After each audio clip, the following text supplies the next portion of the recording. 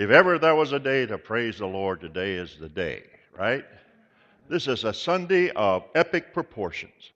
It is a day that reminds us of the true epic, the truest story ever told, the only story that has any merit for living and for life.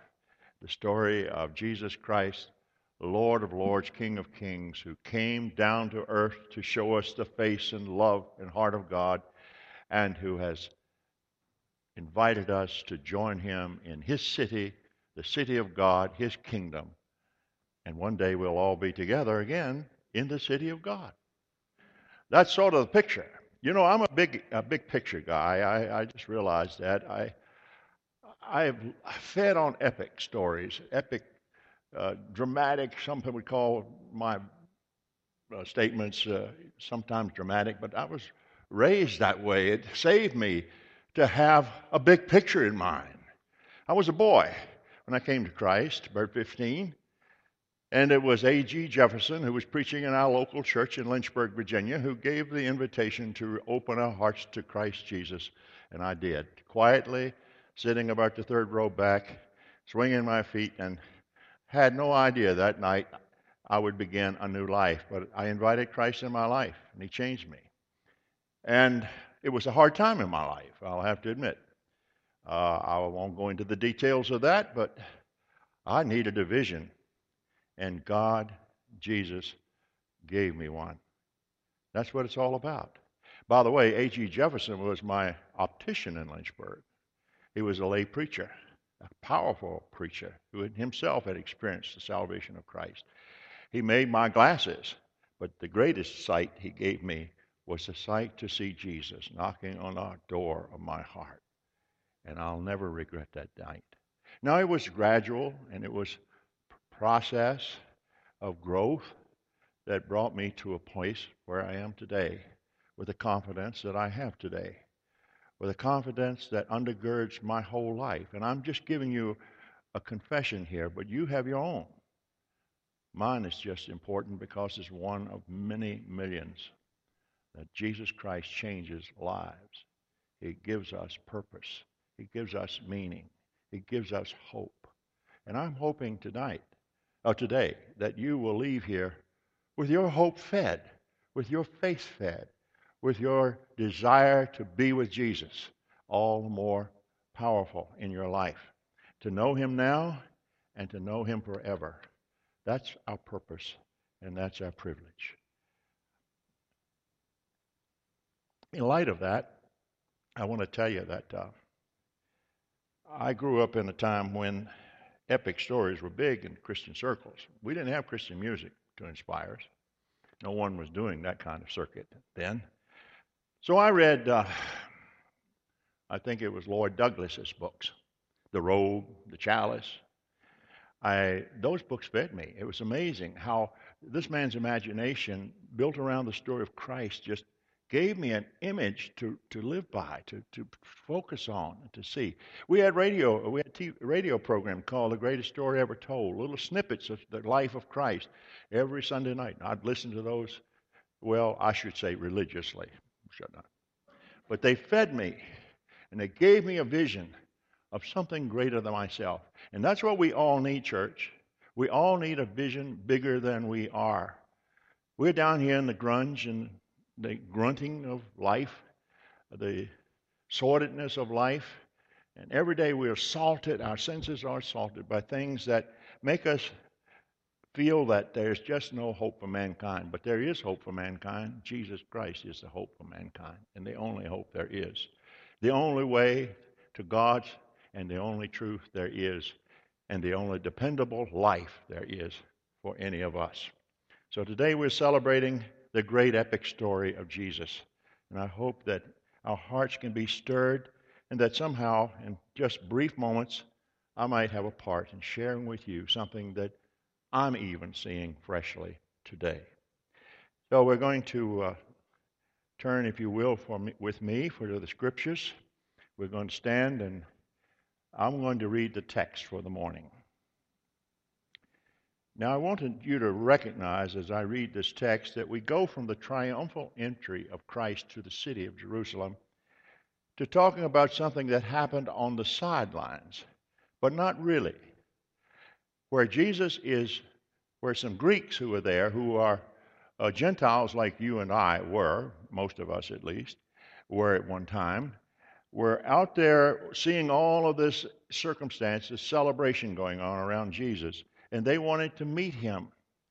And that is significant because this is in the text because this is not just about what was going on with the Jews. This is what's going on with the Gentiles. This is the reason we are believers and we know God is we have been included in the family of faith as Gentiles to know him. And that was a promise made to Abraham that he was to take the message to the Gentiles. Triumphal entry. The next day, the great crowd that had come for the feast heard that Jesus was on his way to Jerusalem. They took palm branches and went out to meet him, shouting, "Hosanna! Blessed is he who comes in the name of the Lord. Blessed is the King of Israel." Jesus found a young donkey and sat upon it, as it is written, "Do not be afraid, O daughter of Zion. See, your king is coming, seated upon the donkey's coat." That's a quote from Zechariah. At first, his disciples did not understand all of this. Only after Jesus was glorified did they realize that these things had been written about him and that they had done these things to him. Notice that. These disciples didn't know what they were doing when they did it.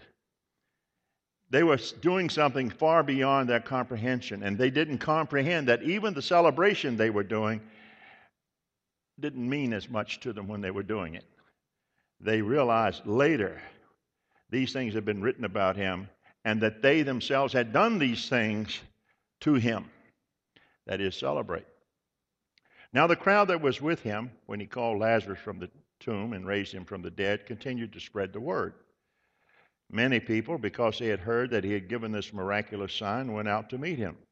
So the Pharisees said one to the other, "See, this is getting us nowhere. Look how the whole world is turning to him." Now there were some Greeks among those who went up to worship at the feast. They came to Philip, who was from Bethsaida to Galilee, with a request. "Sir," they said, "we would like to see Jesus." Philip went to tell Andrew. Andrew and Philip went in turn and told Jesus. Jesus replied, "The hour has come for the Son of Man to be glorified. I tell you the truth. Unless a kernel of wheat falls to the ground and dies, it remains only a single seed. But if it dies, it produces many seeds. The man who loves his life will lose it. And when a man hates his life in this world and will keep it for eternal life. Whoever serves me must follow me, and where I am, my servant also will be. My Father will honor the one who serves me." The word of God, blessed be his name. You may be seated. May we pray. Drop in, Lord. Drop into our consciousness. Drop into our hearts. Drop into our fellowship. Make yourself known. Enlighten us. Enlighten me. Enlighten, O God, those who have yet eyes to see, that we may leave here certainly verified followers of Christ. Amen. Winston Churchill was many things to many people. He enjoyed a reputation like any flawed leader would, but he particularly was brash. He was a braggart, somewhat bullish, a bluffer, and sometimes brilliant. You know, Churchill suffered much rejection in his lifetime.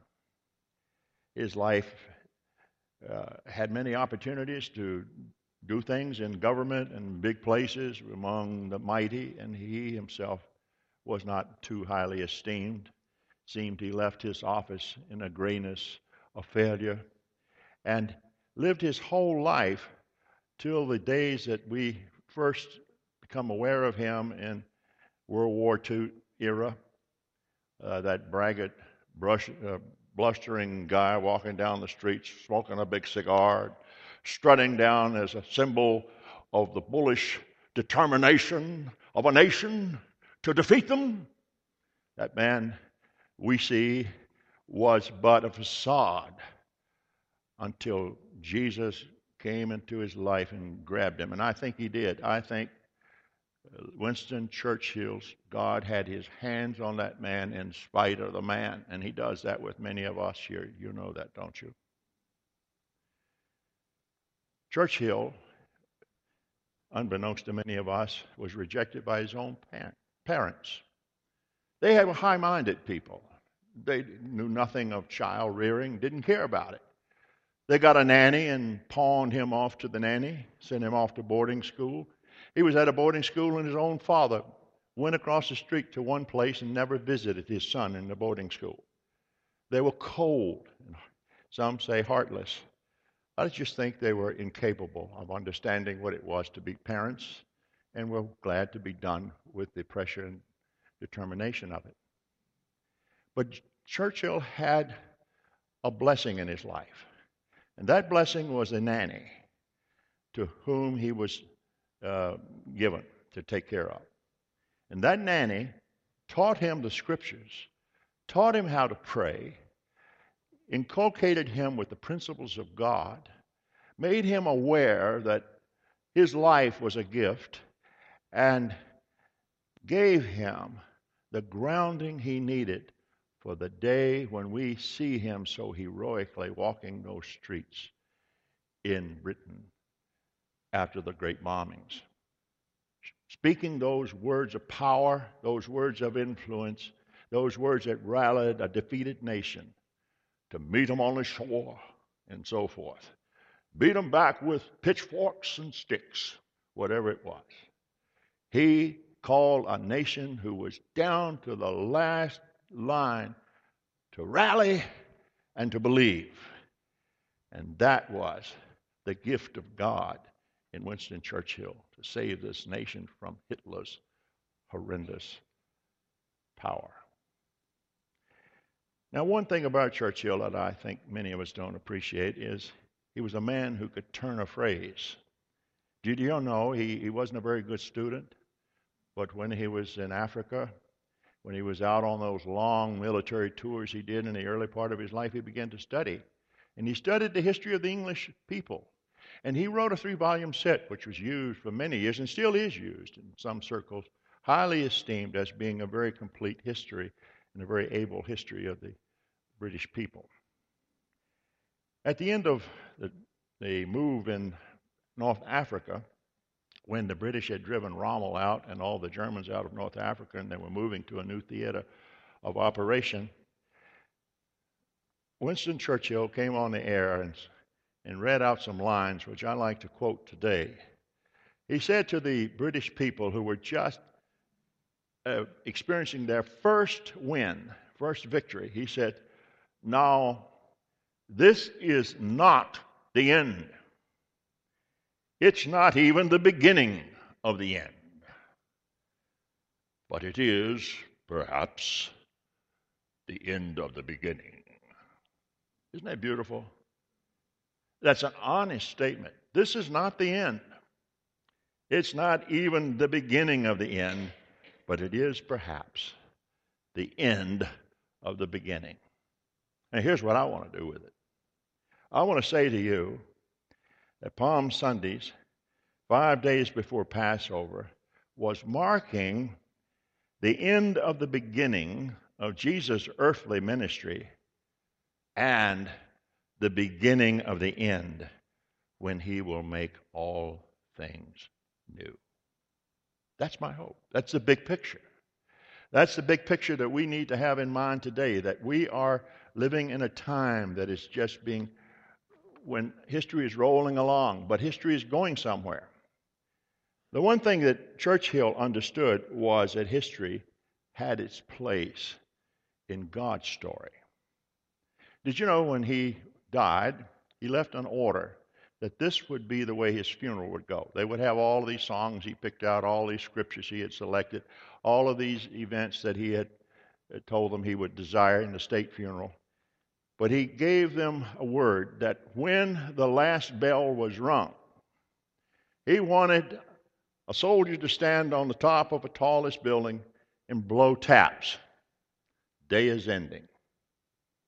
And when the quiet had come upon the crowd, he wanted another soldier to stand up and blow reveille. Isn't that beautiful?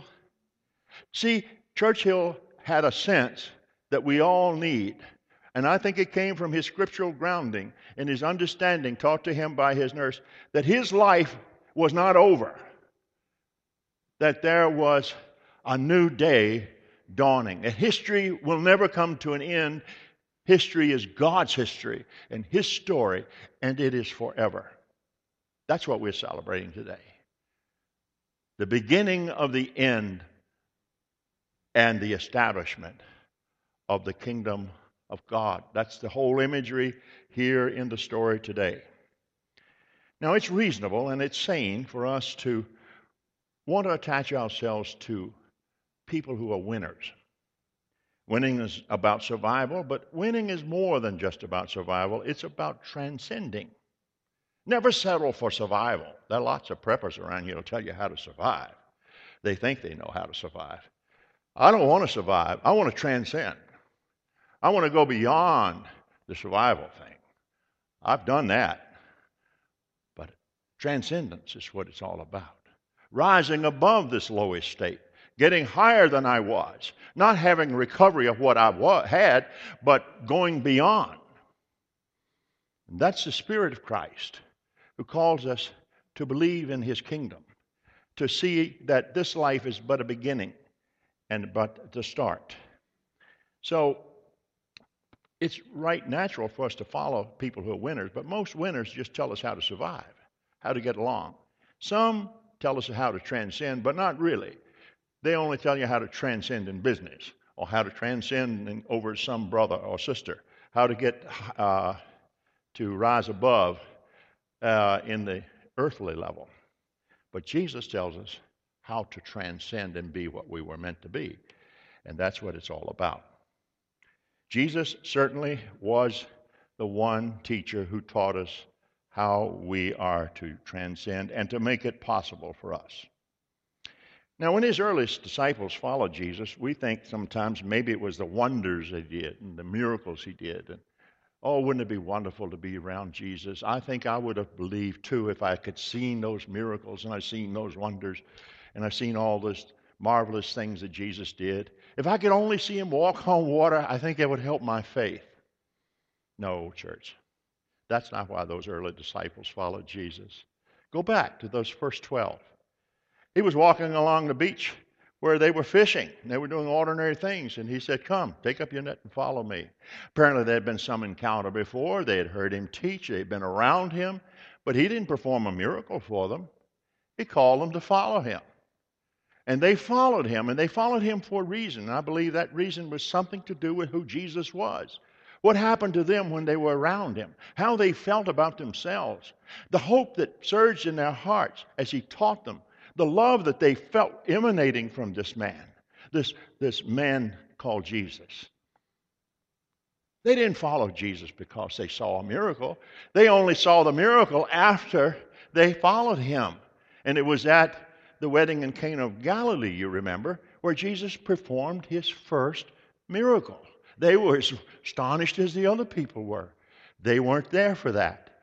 They were there for him.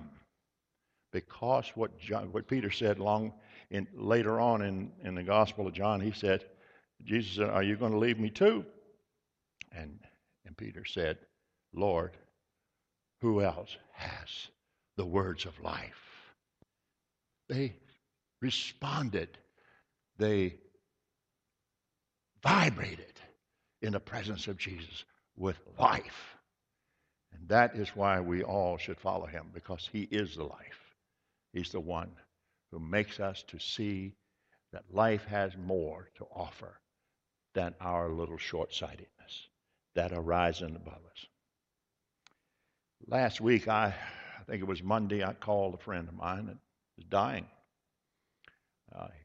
He and I had so many times personally share together. He was an Air Force colonel.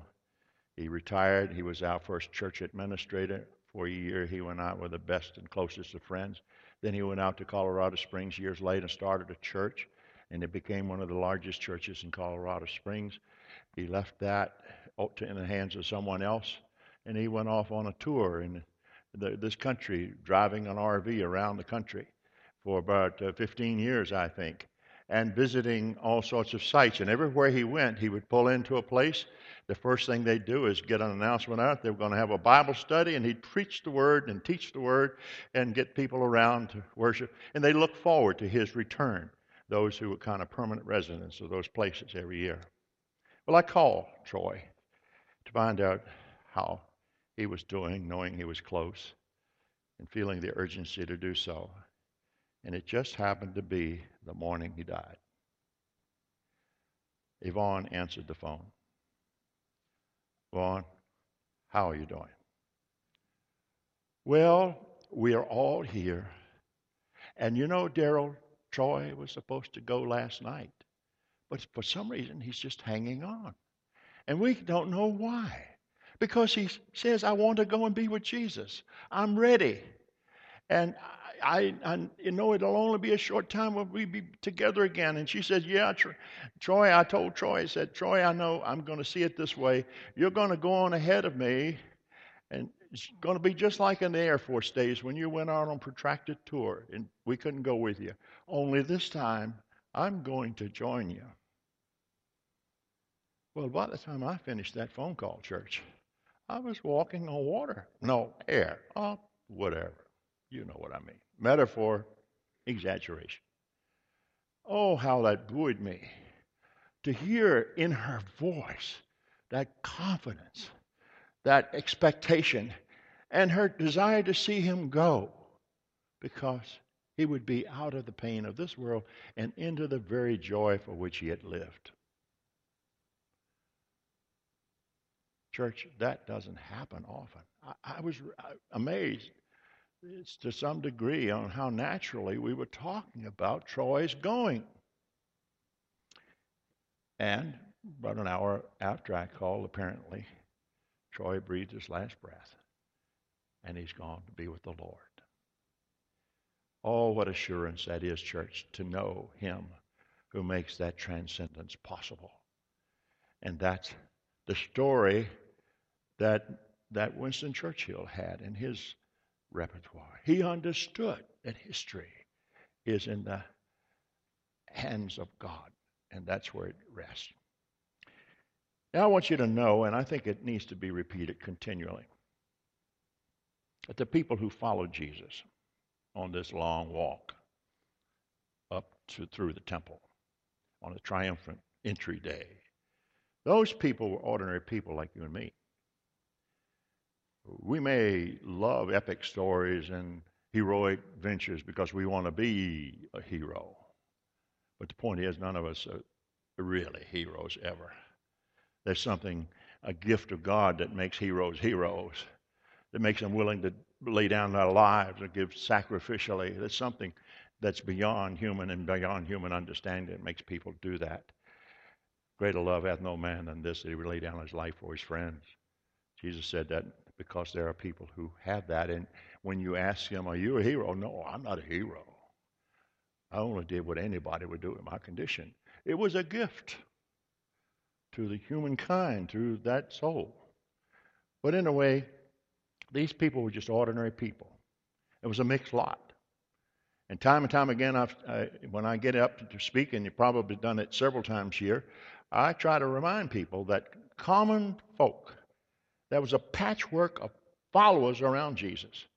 They were not people who would qualify any other way, by any other standard. None of them had a membership in the cabal of the